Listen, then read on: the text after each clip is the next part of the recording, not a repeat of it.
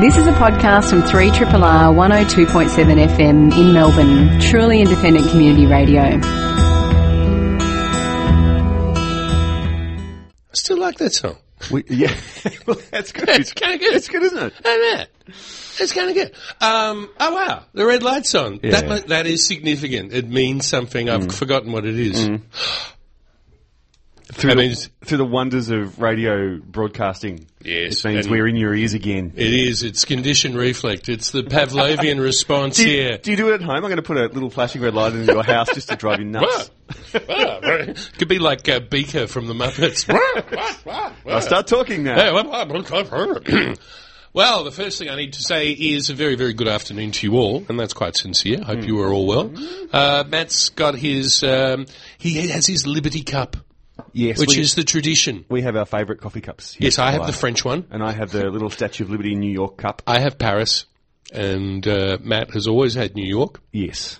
Because that's just the way things are. Tradition. Creatures of habit here in East Brunswick. And there are many traditions that we follow here in our lives around this town. And let's speak of this. I mean, in the radio show as well. I mean, one of the traditions is John. Yes. A great tradition. Yes. The sage of the market. We often get asked, who is this John guy? And he is the proprietor of Tomato City there at Queen Vic Market. Yes. Just near the deli building in Isle... I always forget the H.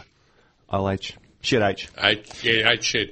H shed, mate. It's like a prison division. H shed. So go and say good day. He's got a little triple R sticker on his... He's done time. He has. Geez, has he? And has he what? Well, He's been there for... Well, longer his than life. you and I have been doing this show. Well, pretty much his not quite his working life. I think he did have a bit of time in business. And then he went, all right, Dad. All right, Joe. I'll come run the stall. Yeah, Joe and Nancy. So he went, yeah, all right, I'll give you guys a day off. And we're going to talk to him today. In fact, you've already talked to him because he's in this little recorded device over here. He is indeed. And that is on the show today. That is on the show today. And then we talk about other traditions. This is actually a very market-centric show, big market. Because, it is really. Yes, now you mentioned it. Yes, because Nigel Wood, who's the head of the Truffle Growers Association in this fair state of ours, Victoria, is going to be doing a truffle festival, which I'm going to be helping out with, which he mentioned. Yes. And we talk about the truffle. It's mainstream now. Is it really? I'd say. It's not quite supermarket aisle 7 mainstream yet, though, is it? It is supermarket aisle 7, if that's where you get your chips from. Oh, because one of the things we do speak of is the potato chip. Well, and we use brands. There is a brand, and I'm going to do Red Rock. Yeah. The Red Rock truffle and salt is probably the best manifestation of mass truffle flavour you will find. Right. But if you want the real thing, it's going to be all happening at the market because it is truffle season. The tuber melanosporum, that fungus that grows in symbiotic relationship with oak and hazel. Gee, that was a bit of bad timing. I was making a good point then. So anyway, we're going to talk to him about truffles, so that's happening around the market. And other thing we talk about, tradition. Tradition. When you go to the market, a lot of people, a visit to the market would be incomplete without 3 things. One, for the carnivorous of us, a bratwurst. Right. Tick. Agreed. Concord. Yes. Yes. Number 2, the upstarts, the newies that have come in the place, the Turkish women who've been there for 20 years. The borek. Yeah, I love the borek. The spinach and feta borek. Or the spicy lamb, if you're... But too spicy for me. I know, you say that's too much chilli for the morning. It's like, I'm a bit of a chili head, but for some reason... The spice lamb doesn't do it for you. No, so you're always the I just want the gentle one. So we've got bratwurst, we've got boreks. And then the next one, keeping me on track, is, of course, the American Donut Kitchen. Yeah. So that's that bus that sort of parks in between the 2 sort of main sheds. I don't want to give too much away in the interview, but there might be more than one. Oh. Well, one thing I've noticed about the Jam Donut bus, there's always a queue. It's all very popular. It's a good business. Yeah. It's been a good business over the years. And it's been around for a very long time. 1950. And we're going to have a chat to the daughter of the founders She might be the granddaughter. It's like 3 generations that have been there since 1950. Yeah. Can you imagine Melbourne in 1950? Very different place. I wouldn't want to live here. Really? Just between you and me? Oh. Yeah, think about it. Anglo. Yeah. Do you like a drink? Do you like a drink after work, Matt? Well, then not a chance back then. Well, you had an hour. Yeah. 6 o'clock swill. Mm-hmm. Do you like olive oil, Matt? Yes, you have to go to the chemist. Anyway, you get the idea. And but no Sunday trading. In fact, I think everything closed on midday Saturday, didn't it? Midday Saturday. Different time. Yeah. No ATMs. No. Just pounds, shillings and pence. Yeah, and you didn't have to worry about Wi-Fi. That's true. Anyway, we're going to have a chat to Julie Boning. Yes. At the end of the show about the Hot Donut Kitchen. I'm showing you a picture here. They were at Sunbury. Yeah, actually at the Sunbury concert. Yeah, they got around. Yeah. So cool. Those donut vans weren't just dragged around behind a Jeep Cherokee. Yes. Or whatever you used to, I don't know, drag around the donut van. We'll find out from Julie. And they got around. They really did. And anyway, looking forward to doing that as we move across to on 3RRR at 12:08. We were going to talk briefly about an event coming up this week on Tuesday, Cameron. Oh, you want to do that? Yeah, sure. Do What's now? going on? It's called... Where?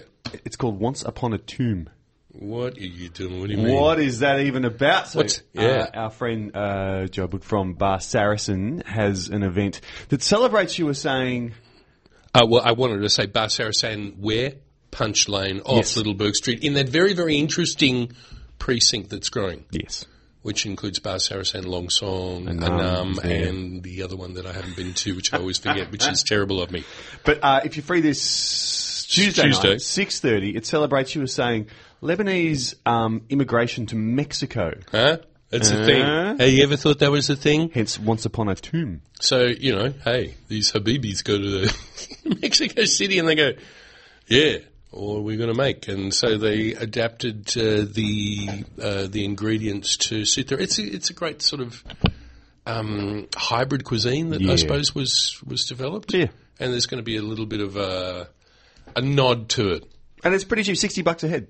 So if you've got nothing to do on Tuesday, what better way to while away what could be a chilly Melbourne winter's night? Yeah, and you've got the incredible Yossi and Ari at the front of the house looking after you. I mean, and they are classics. Bar Saracen's website's probably the best place to go if you're keen. How do you spell Saracen? Oh, S-A-R-A... C-E-N, C-E-N, not the greatest of radio, is it? How about we'll put it up on the Twitter feed thing. Nice. That sounds like a good thing to do. We are here. It is 12:10 here on 3RRR. We've got a couple of interviews in the can, so we're going to get into one of them. You want to do? We're going to do Nigel Truffles first. Is that the go? Let's do that. All right. Lovely to have you along. Hope you're having a beautiful day. Did we thank the scientists? I can't remember. No, we didn't. We should now. Thanks. So they're all gone. They're all gone. Thank you, Thank Shane you. and crew. As you're in your car driving away from the studio. Yes. Let's have a listen to The World of Truffles, according to Nigel. But first... Oh, but wait. Some sponsorship announcements. Oh, but of course. Of We must. Well, mate, you passed me the truffle and the brie. This is good. Nigel Wood, a very, very good afternoon to you. And a good afternoon to you too, Cam. Isn't it a good truffling afternoon? It is a good truffling afternoon. We've just been sort of hanging out and shooting the breeze, but we are here to talk about the Truffle Festival, which you were very proudly telling me is now how many years old? We're now 6. 6. We're kind of out of the diapers. Yeah, we're walking upright and forming thoughts. Yep, and it's no longer the days when people say, "Oh, first year I did the festival, Cam. Yes. Truffle Festival coming up." And people say, "Oh, chocolates. Oh, neat." Nobody says that anymore. Everybody, Melburnians now are really alive to truffle. It's great. Yes. Love it. And look, we've spoken over the years about how this industry formed, and the great David Hall, who worked out how to get to inoculate the roots of trees with the spores of truffles so that you can transform a southern hemisphere property into a truffier. Indeed. Can you say that properly? A truffier. Yeah, what's a truffier? It's basically a truffle farm, Cam. It's just the French word for a truffle farm. And I guess what we've done since that early work, we're the first truffle in the Southern Hemisphere was grown in New Zealand by Hall. And then a couple of years later, first in Tassie, I think it was 99. Yeah. And now, so in 20 years, really, we've gone from being no truffles in Australia. Not a one. Oh, except for some weird indigenous ones. Except for lots and lots of indigenous ones. There are probably 1,000 species of indigenous truffles, but they're not culinary truffles, really. Yeah. So when our number 3 or number 4, depending on the seasonality of truffle growing nations in the world, and the numbers coming out of Western Australia in particular, but right around the country, 250 truffle farms farming now, producing in Australia. 250? 250 farms. Well, most of them are small like mine, but some of them are humongous. Biggest farm producing in the country now is 38,000 truffle trees. Now they are running dogs up and down that. Imagine how many kilometres of truffle trees. Dogs must be exhausted. Absolutely. So, but the projections are that within the decade we could well be number 1 truffle producing nation in the world. No. Dead set. Really? Dead set. It's wow. Yeah, they reckon the Western Australians alone are saying, which is where 85% of truffles come from already in Australia. And this is Manjinup, which is sort of, if we're looking at a map, you go to Margaret River and then head inland, head east, like you're going to try to drive to Melbourne, but then stop at the truffles. It's basically it's about 3.5 hours out of Perth. Yeah. And it is actually on the way to Margaret River. Another hour and a half down the road is Margaret River. So, you get some pretty good Margaret River wines on the table and some pretty good Western Australian truffles on the table. That's pretty nice. And now that we have Melbourne is pretty much surrounded by truffles.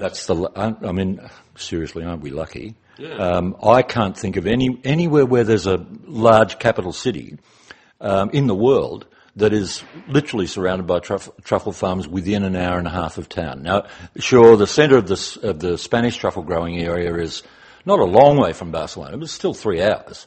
We in Melbourne, we have farms ringing Melbourne from the Otways into the Daylesford Macedon area, the Goldfields, Yarra Valley, where we are. Mount Macedon. Yep. Great spot. It is. In fact, there's a side story there. Little town called Gordon has the most productive currently truffle farm in the country. The story there is a remarkable one. That's probably coming up to 20 years old, that farm. In 2017, they produced 40 kilos of truffle. The next year, they produced 220 kilos of truffle. And that was because just a heap more of the trees came into production last year. So that's 1/4 tonne of truffle from one small truffle farm in Victoria. Can we just, very, very quickly, let's do a Reader's Digest in case, look, most of us know, but what is the story with growing truffles? What do you have to do? Cut to the guts of it. You are trying to reproduce a European forest. Yep. Now, in Australian soils, the soils are, for those with a bit of chemistry, the soils are usually around 5.5 pH. Mm-hmm. What the truffle wants is it won't grow unless the pH is at 8. 8? So the first thing you have to do is you have to modify your soil. You do a soil test, you modify your soil, you add lots and lots and lots of lime. Yes. On my little paddock in Gippsland, a truffle paddock farm, we added 110 tonnes of lime on 1.3 hectares. It looked like a beach. It was 2 inches thick, the lime sitting on, and then you work that into the soil. Mm. You let that percolate through the soil. If you're going to do it properly, you leave that for a year. And then you come along and you put in your irrigation system, and then you plant inoculated trees. What sort of trees? The most popular host tree in Australia is Quercus ilex, the evergreen oak or holly oak, holm oak. People know it as. Yeah. People also use other oaks are good hosts, but hazelnut trees. And hazels are the other ones. Now, are they good? Look, they're good in the right place. I've planted some hazels at my place, but I wouldn't plant hazels again because my soil is very open and sort of sandy loam. If you've got somewhat more clay soils, the hazels will hang on over summer, but they're a little bit tender in. They need a bit more care and attention. I thought it'd be kind of nice to get that nut crop as well. Look, it sort of is, but it's the challenge, Cam, with that, of course, is the hazel's fruit in in autumn. And if you're going to go around, stomping all around the tree, collecting them, what you're going to do is you're going to kill the swelling truffles right underneath. And so it's more important what's happening below the ground than above the ground with that. Okay, so oaks, hazels traditionally has the symbiotic relationship with the tuber melanosporum. It does that. And that's how we get the truffle. Isn't it amazing that in the 6 years, seventh year, if we do our arithmetic right, I've always been numerically challenged, is the fact that, and I don't know if you agree with me, folks out there, but truffles are now mainstream. They're no longer this thing that people don't know about. Affordable luxury is the phrase I like to use, Cam. In the old days, luxury used to mean it was imported and it had to come from here and it had to come from there and all that sort of. These days, luxury is fantastic seasonal local produce, I think. This luxury is around us, but also we've had this sort of, as we were talking and joking, there are these gateway drugs around the place, and one we were talking about, which is particularly valid and actually in a way laudable, and we're going to do a brand here, Red Rock potato chips with those truffles. They've pretty much got it, haven't they? They got it. Look, we know that those truffle products that are shelf stable, you really can't make a shelf stable product without some flavouring or some essence. And so the trick really is to get a little bit of bioscience jiggery pokery if we're going to actually. And there are so just in the same way that people are familiar with a vanilla essence bottle in the fridge that never seen a vanilla bean. These products have never been near a truffle, so they are made in a lab. These days, however, people are generally speaking, what they're doing is they're adding some real truffle as well as aroma and trying to find a balance that complements the core ingredient to whatever that product is. It might be an aioli or it might be a mayo or a mustard or whatever. So it's a case of and the Red Rock people, again, to do branding things, I actually wrote to them and said, whoever did the flavouring needs a pat on the head because they are bloody ripper chips. Did you actually write them? I did. Yeah. Oh, you don't know me. My name's Nigel. I actually from a truffle farmer. Yes, so that's good. I'm amazed they didn't actually get that as a signed testimonial. So anyway, there are... And it's coming from a truffle judge. And a truffle judge, So and just on that, the Australian Food Awards now have truffle as a category, fresh truffle as a category. So there you go. Yeah. So that is also a sign of the maturing awareness of truffles in Australia, really. All right, so that brings us to the point that it is truffle time at the moment, and if you do want to put down the Red Rock potato chips and get into the real thing, and it's all about, for me, it's about that aroma that sort of seems to just surround you, beguiling aroma. And there is the truffle festivals happening at Queen Victoria Market, so we should probably mention that and what's going to go on. Look, fantastic. We've got the biggest collection, I think, of fresh truffle flavours and tastes ever assembled in the country. Whole bunch of look, truffle everything, truffle pies, truffle fries, truffle anything, truffle falafel, for God's sake. Truffle falafel? Yeah. Truffle bao. Big truffle and little falafel. Yeah, sorry. Truffle bao? All manner of truffle. Truffle bao? Yeah. Okay, that makes sense. Oh. Truffle mac and cheese, no doubt. Absolutely. All of that. So there's and salamis and, the works. So any truffle taste that you could just about find is going to be found all in the one place that weekend. It's the winter solstice weekend. It's the 22nd and 23rd of June. Yes. A ripper entertainment program. Kick back in the bar with some tracks. Enjoy some truffle cocktails. A truffle ale, perhaps, sir. Truffle ale. A truffle cocktail, perhaps. Yes. And then a fantastic chef demo program. Yes. Good chefs from around Melbourne who just love truffle and want to show off their skills. When's this happening? Well, there's this bloke that's going to do the stage host. Oh, that'd be you. Oh, well, there you go.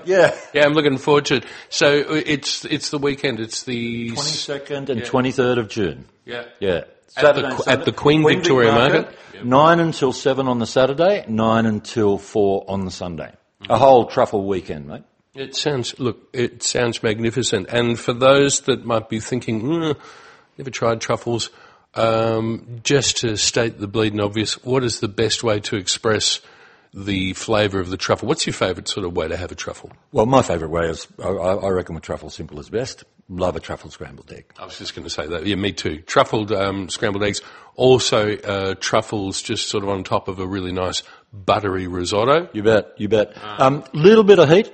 I always say not just on top of, Cam. I reckon on top of to finish, yes, but to really get some flavour just in those last few minutes, because the truffle will take a little bit of heat. In those last few minutes, and fats carry the truffle flavour. In those last few minutes with your risotto, that's when you put in some blitzed or microplane truffle, and then as you serve, you can shave over the top, and that just gives you a little bit more. It's the heat and the fats that really release the flavours. And the smell is so beguiling. Yeah. So there it is. Queen Victoria Market's on for 2 days. It's part of the winter solstice, which is kind of nice. It sort of makes it a little bit pagan too. It absolutely does. It absolutely does. And, for people looking for the details, trufflemelbourne.com is where you find them. All right, there's some truffle brie here. We're going to get into that. You're listening to 3 Triple RFM. Nigel, thank you very, very much. Great. Been a pleasure. Let's go for the brie. And see everyone next weekend. All right, we're getting into it. Yes, and we did. Yes. And there was brie. It's all about the fat, isn't it? Yeah, he's sort of got it. Heat and fat. 12:24 here on 3 Triple RFM. It's Sunday and you've joined us. Yes. That's so nice. Well, there's a plate at the, there's a place at the table for you.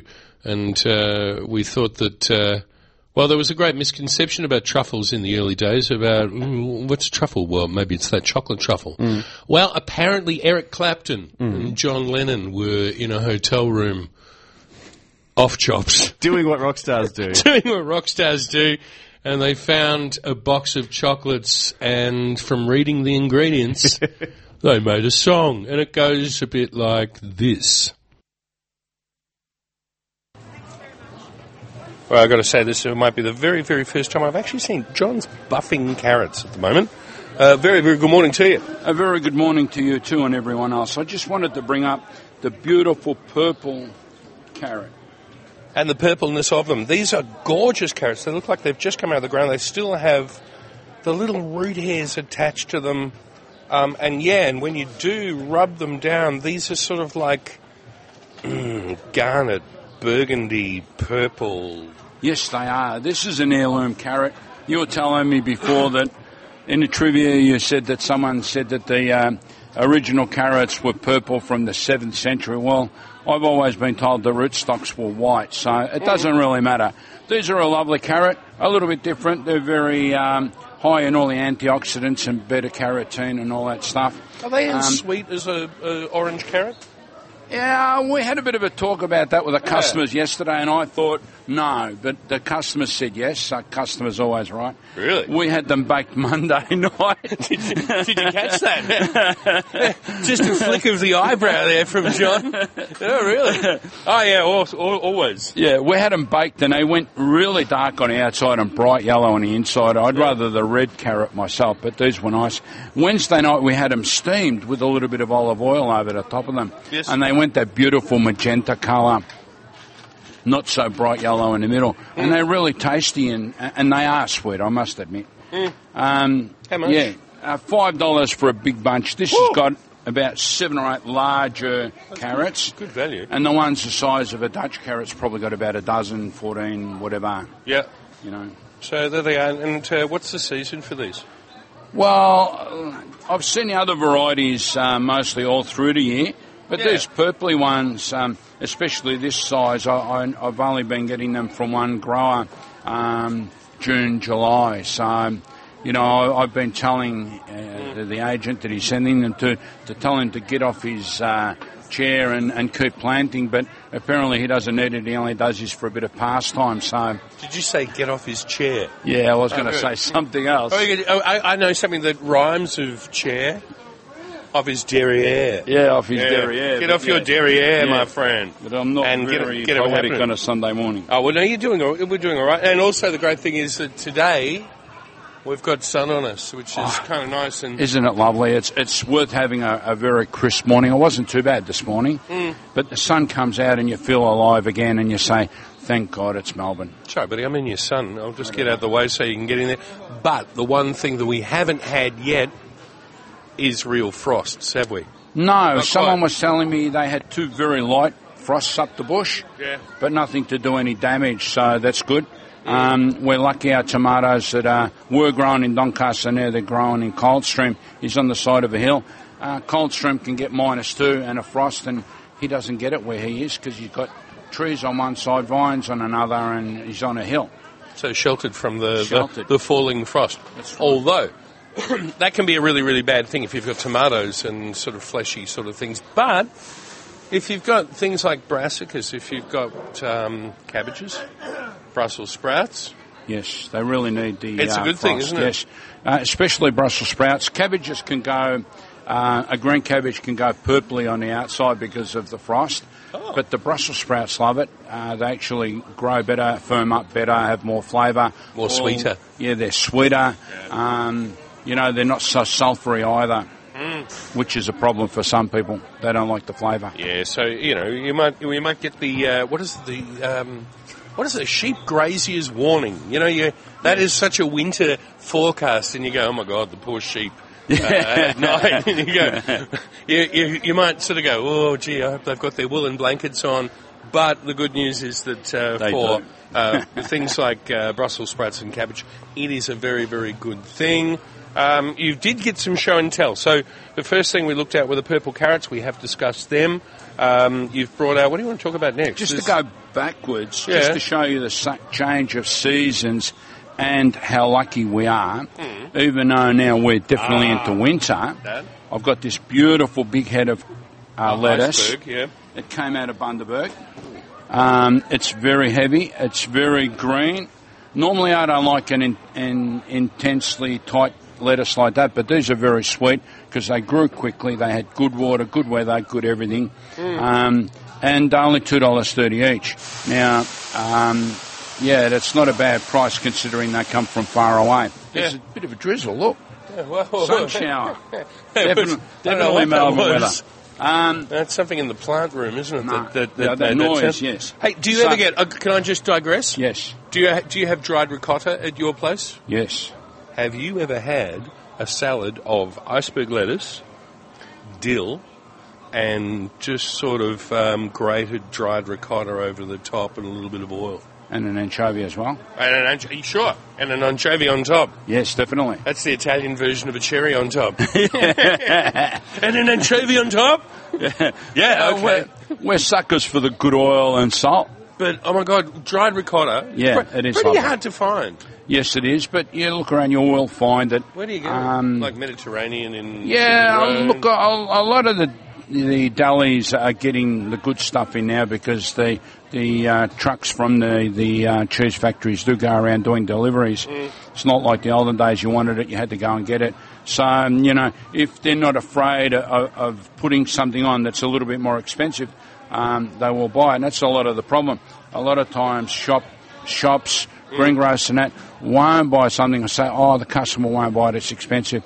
I've put on lines that I thought were exorbitant. Like, we've got 4 beautiful little salad onions, just a little bit bigger than an egg, $6. It's a lot of money, but geez, they are excellent in a salad or in a sandwich. And people will buy them. You buy a little bit, you savour it. I was going to say they go a long way too. They really, really do. Oh, and also that idea for the dried so the iceberg lettuce, dill, and dried ricotta, and anchovy on top for you. We could also do that if you wanted to with some feta, which is a lot easier to find anyway.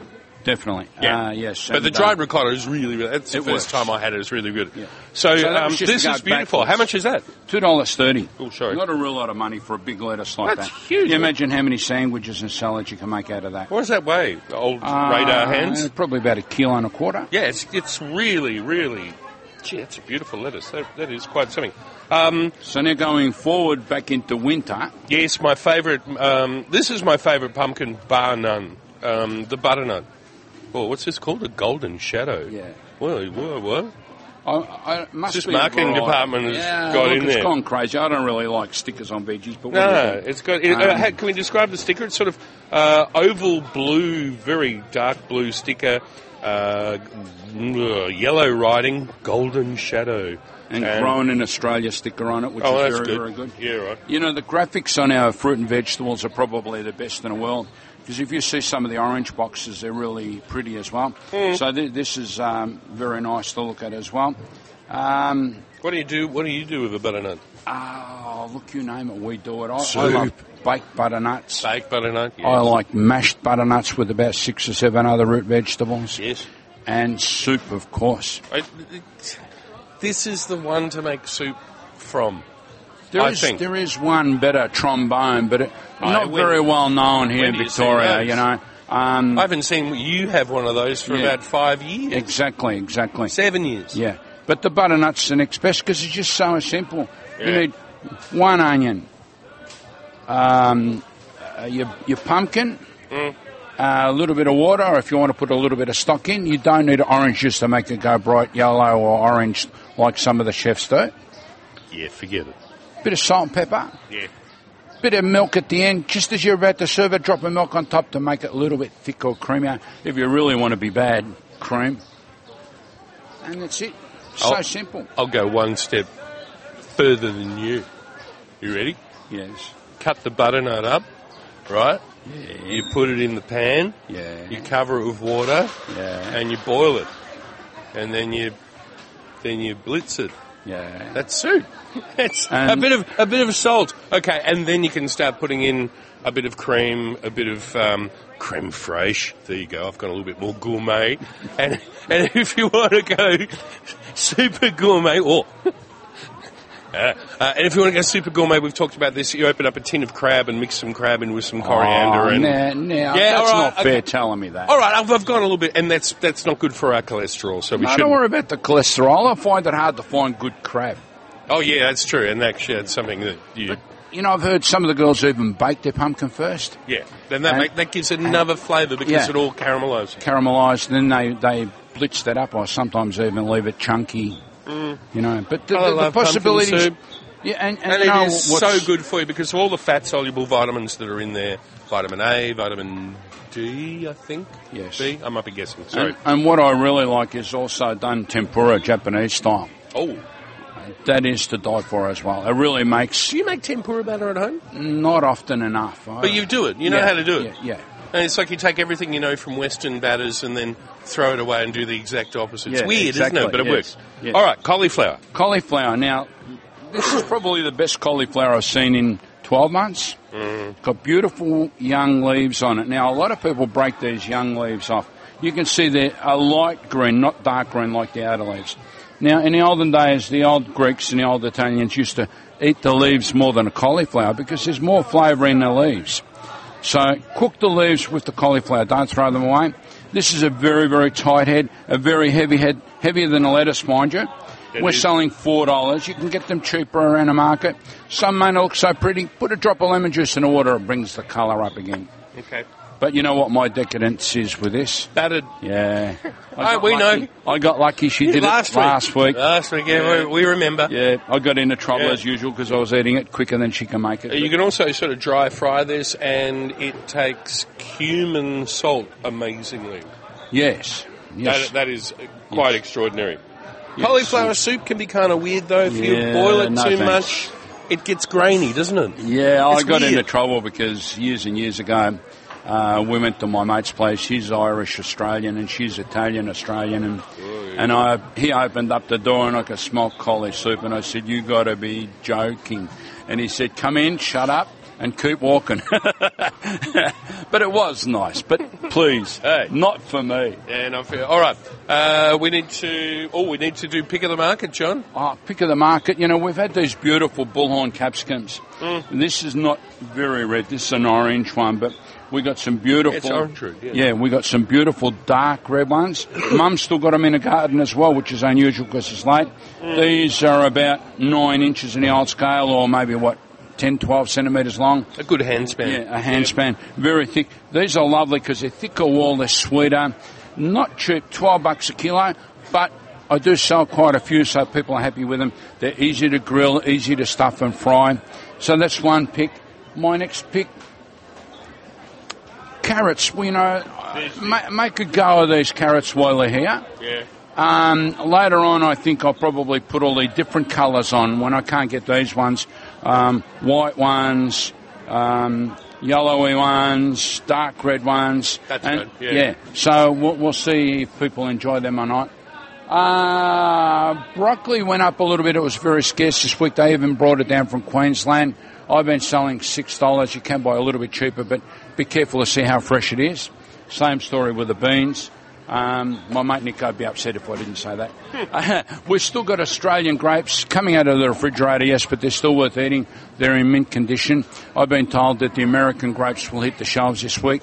So if you're buying grapes, be careful. If you don't like imported stuff, don't buy the American stuff, you know. It'll be labelled. Yep. And our tomatoes, dime a dozen, we're selling anything from $2.50 to $6 a kilo. Ooh. Some for cooking, some for salad, some for roasting.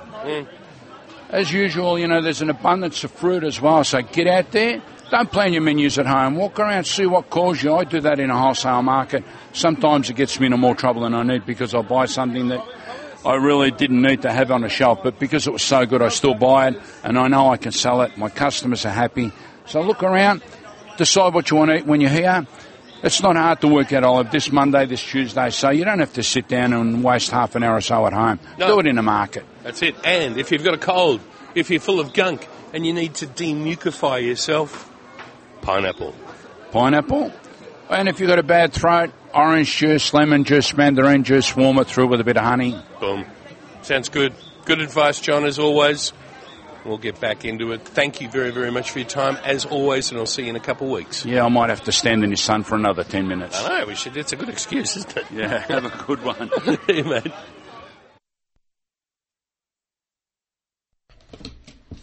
You're making notes. You're very studiously making notes. And I'm shuffling my papers so that I seem like I'm ready. Thank you, Elizabeth, for that. And thank you for being a part of the show. It is 3RRR FM. Eat It is the name of the show. My name is Cameron Smith. Across from me I have Matt Stedman. How are you? Hello, Helen. Yes, good. Hello. And on the line we have Julie Boning. Am I getting that pronunciation right? Julie, you there? That will do, Cameron. Oh, shall we do it properly? The last name? Booning. There we go. No, yes. It's better not to just, that'll do. No, we're going to do this properly. Thank you very, very much for joining us. You are comfortable on this Saturday? Yes, Sunday. Just seeing if we're paying attention. That's good. You passed the first hurdle. But we're ringing you because you are part of an incredible culinary tradition. And we talk about the American Donut Kitchen. Indeed. Which, if you haven't had a donut from the American Donut Kitchen, I just question, where have you been? Oh, exactly. What are you doing? But I can't believe that it has been such a long history of this thing. Can we start at the beginning? Yes. When did, first of all, the genesis? I mean, how did the idea of selling donuts from an enclosed vehicle become a reality? Well, my father, Arnold Bridges, and his, childhood friend, really, Dave Christie, they went to school together. Arnie and Dave, thick as thieves they were. They were good buddies. Were they sort of a bit larrikinish? Oh, absolutely. Yeah? Yes, no doubt about it. Yes. And where did they grow up? In Collingwood. Oh, okay, yes. Yes, they went to school together. They lived a street apart in Collingwood. So this is the Langridge Street connection that... Yes. So grew up in Collingwood. And went to school. Very good mates. Went to school together. Yes. And then they sort of just became friends and stayed good friends, and they ran a woodyard for some years before they decided to move into donuts. And they met a German. Did they? Yes. How did they meet this? What was his name? His surname was Keffer, Kiffer. Yes. And I don't know his first name. Oh, that's all right. It's not really, but it was just kind of interesting that this route that they took, and they bought the recipe off the German. Is that right? They did. Yeah. They did, and he didn't think they'd make a success of it. You fools! Fools! Proved them wrong. They gave me good money, though. Yeah. So, yes, but they bought some old vehicles and stripped them down one being a 1937 Rio Speedwagon. Wow. And terrible band, great vehicle. Yes. They stripped it right down to the basic chassis. Yes. And then they built the whole thing up from there. So they went from like wood, which is, as a material is, fairly primitive, but they were able to get their hands on some aircraft-grade aluminium and steel, is that right? Yes, they sourced things from wherever they could. Yeah, right. And Dave was, by trade, a fitter and turner. And my father, Arnold, he sort of just learnt along the way. And between the two of them, they worked their magic, worked many, many, many long hours and lots of hard work and managed to build these vans that we have today, which are now very ancient and need lots of upkeep. Yeah, but they're very beautiful vans. So there's one that's a little bit bigger than the other one. So there's a sort of do we call it like the small one and the big one? Is that sort of the way you guys look at it? No. We sort of we go by their registration. The gem really. Oh, really? Okay. So which was the first one though? The Rio Speedwagon. That was the first one that they did. What's the regio on that one? That's Gem. That's Gem. The Gem Star. Yes. So the Gem emerges from the workshop in Collingwood, and I take it that in those days it emerged under its own steam or petrol. Yes. Or diesel. Was it diesel? Petrol. Petrol. Okay. But the thing is, they were able to be driven around. Oh yes, and they went many miles too. And they did. So where was the first gig you guys got? Was it at the market, or was it sort of travelling around? Yes, in the Queen Vic market was the first one, and of course in those days they didn't work 5 days a week. The market wasn't open all those days back then. Yeah. When was the market open in those days? Sunday wouldn't have been on, that's for sure. No, Sundays was much later. That was the 80s when that started, I think. Newfangled stuff, yes. I think it was Thursday, Friday and Saturday, and I believe, if my memory serves me correctly, they did have a night market at one stage, but I don't know how long that went for. But my father used to drive all around country Victoria, Western Victoria, to the country shows once a year. Whoa. Yes. And go from all the different lovely old towns in Western Victoria to do the shows. Yes. And on Saturdays, after the market closed at 1 o'clock on Saturday. Oh, he's off. And they rang a bell at 1 o'clock, and everybody had to stop selling at that time. Yeah. It didn't matter if you had produce left or whatever it was, whether it be meat, fruit, vegetables or donuts, didn't matter. You had to shut shop at 1 o'clock. And, I seem to remember that, I don't know why I seem to recall this, but there was a thing that you did was you took the trays away from the scales, because, the scales have the things, and one of the things you had to do was to take them down. Is that right? Or am I just imagining that? Oh, what, for the fruit and veg people? Yeah, fruit and veg people. Oh, right. Probably, yes. Yeah, finish, right, put your trays down.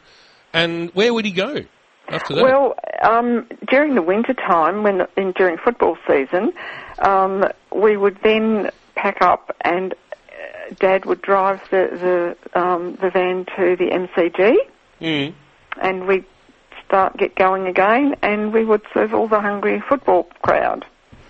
And you did a bit of thing around the MCG. There's an interesting story. Again, this is a different time in Melbourne. But one thing was when the MCG was filled to the greatest capacity probably ever. I think there was 140,000 people to hear an evangelist by the name of Billy Graham. Yes. And you had a bit of a session selling donuts there, and something happened to the van. Oh, well, they just swarmed upon the van on leaving the ground. Yes. Because everybody wanted donuts, and it was just impossible for them to serve them, so quickly, and they were rocking the van. Apparently it was quite frightening. Well, yeah, and Carl was something your dad was telling, because I had a chat with him. He said apparently the van got pushed back about 6 feet. Yes. That's what he said. Like the story goes from my father. Yes. Yeah. Well, yes. I'm just amazed that they weren't... Because the one thing that makes it a tiny bit perilous is the fact that you've got a vat of hot oil. Oh, yes. Yeah, and if you got vats of hot oil sloshing... yes. That'd be pretty terrifying.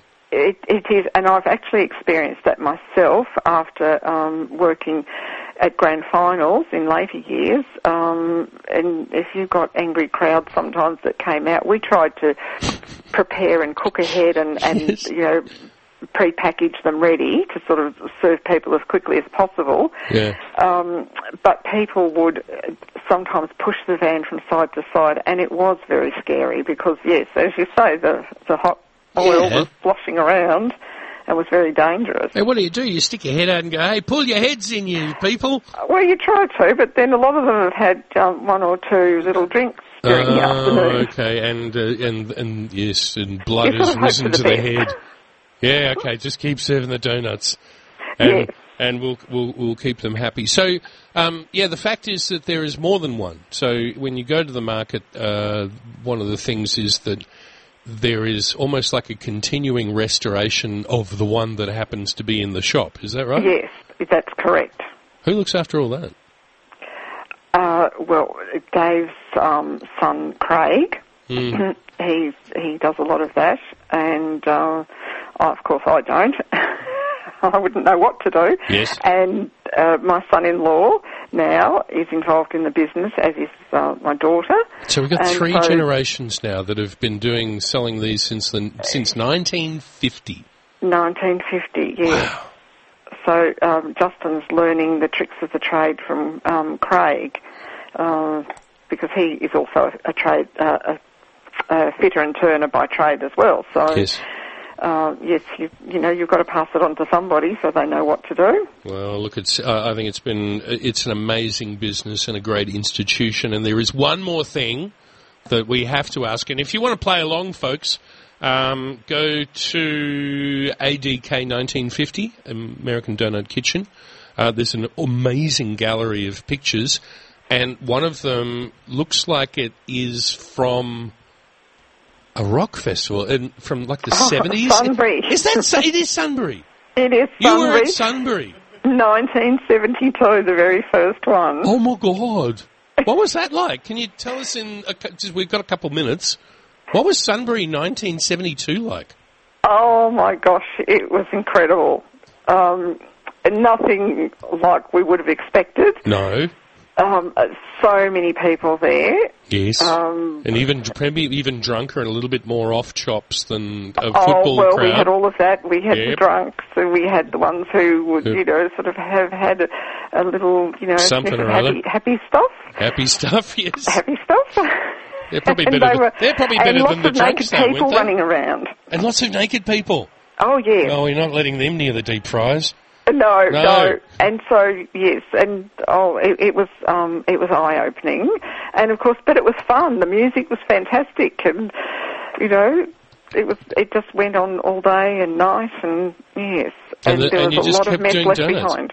And there was a lot of, you can see it. It's worth having a look at the photos. It is, indeed. Where you've got the donuts, and they've been selling, and there's a few casualties around in people and in cans. Yes. Congratulations on that, and I hope that when people pick up the donuts, they think about their history, and it's been awesome going over it with you a little bit here on the radio. Thank you. We're looking forward to our 70th birthday next year. Well, we'll get back in touch, okay, and we'll have another chat if that's all right. Yes. I just thought I knew this was happening, so I thought it'd be one of the first. All right. Well, we'll let you get on with it and have a lovely day. Thank you for having a chat with us. You're welcome. Thank you very much, Cam. That was Julie Boning from Booning from the American Donut Kitchen. And, go and have a look at the website. It's very cool. The photos are very cool. It's 1:00, and I'm just cutting into Neil's time again as normal. But he's waving. How are you, Neil? Looking forward to the afternoon with Still Here, Johnny Von Goes, and all the other great shows that are on Why Would You Go Anywhere Else? Yes. But we have to. Yes, we must and shall. Tune in next week. We might even have some Campari. Ooh, nice. Mm-hmm. See you. This has been a podcast from 3RRR 102.7 FM in Melbourne. Truly independent community radio. Want to hear more? Check out our website at rrr.org.au.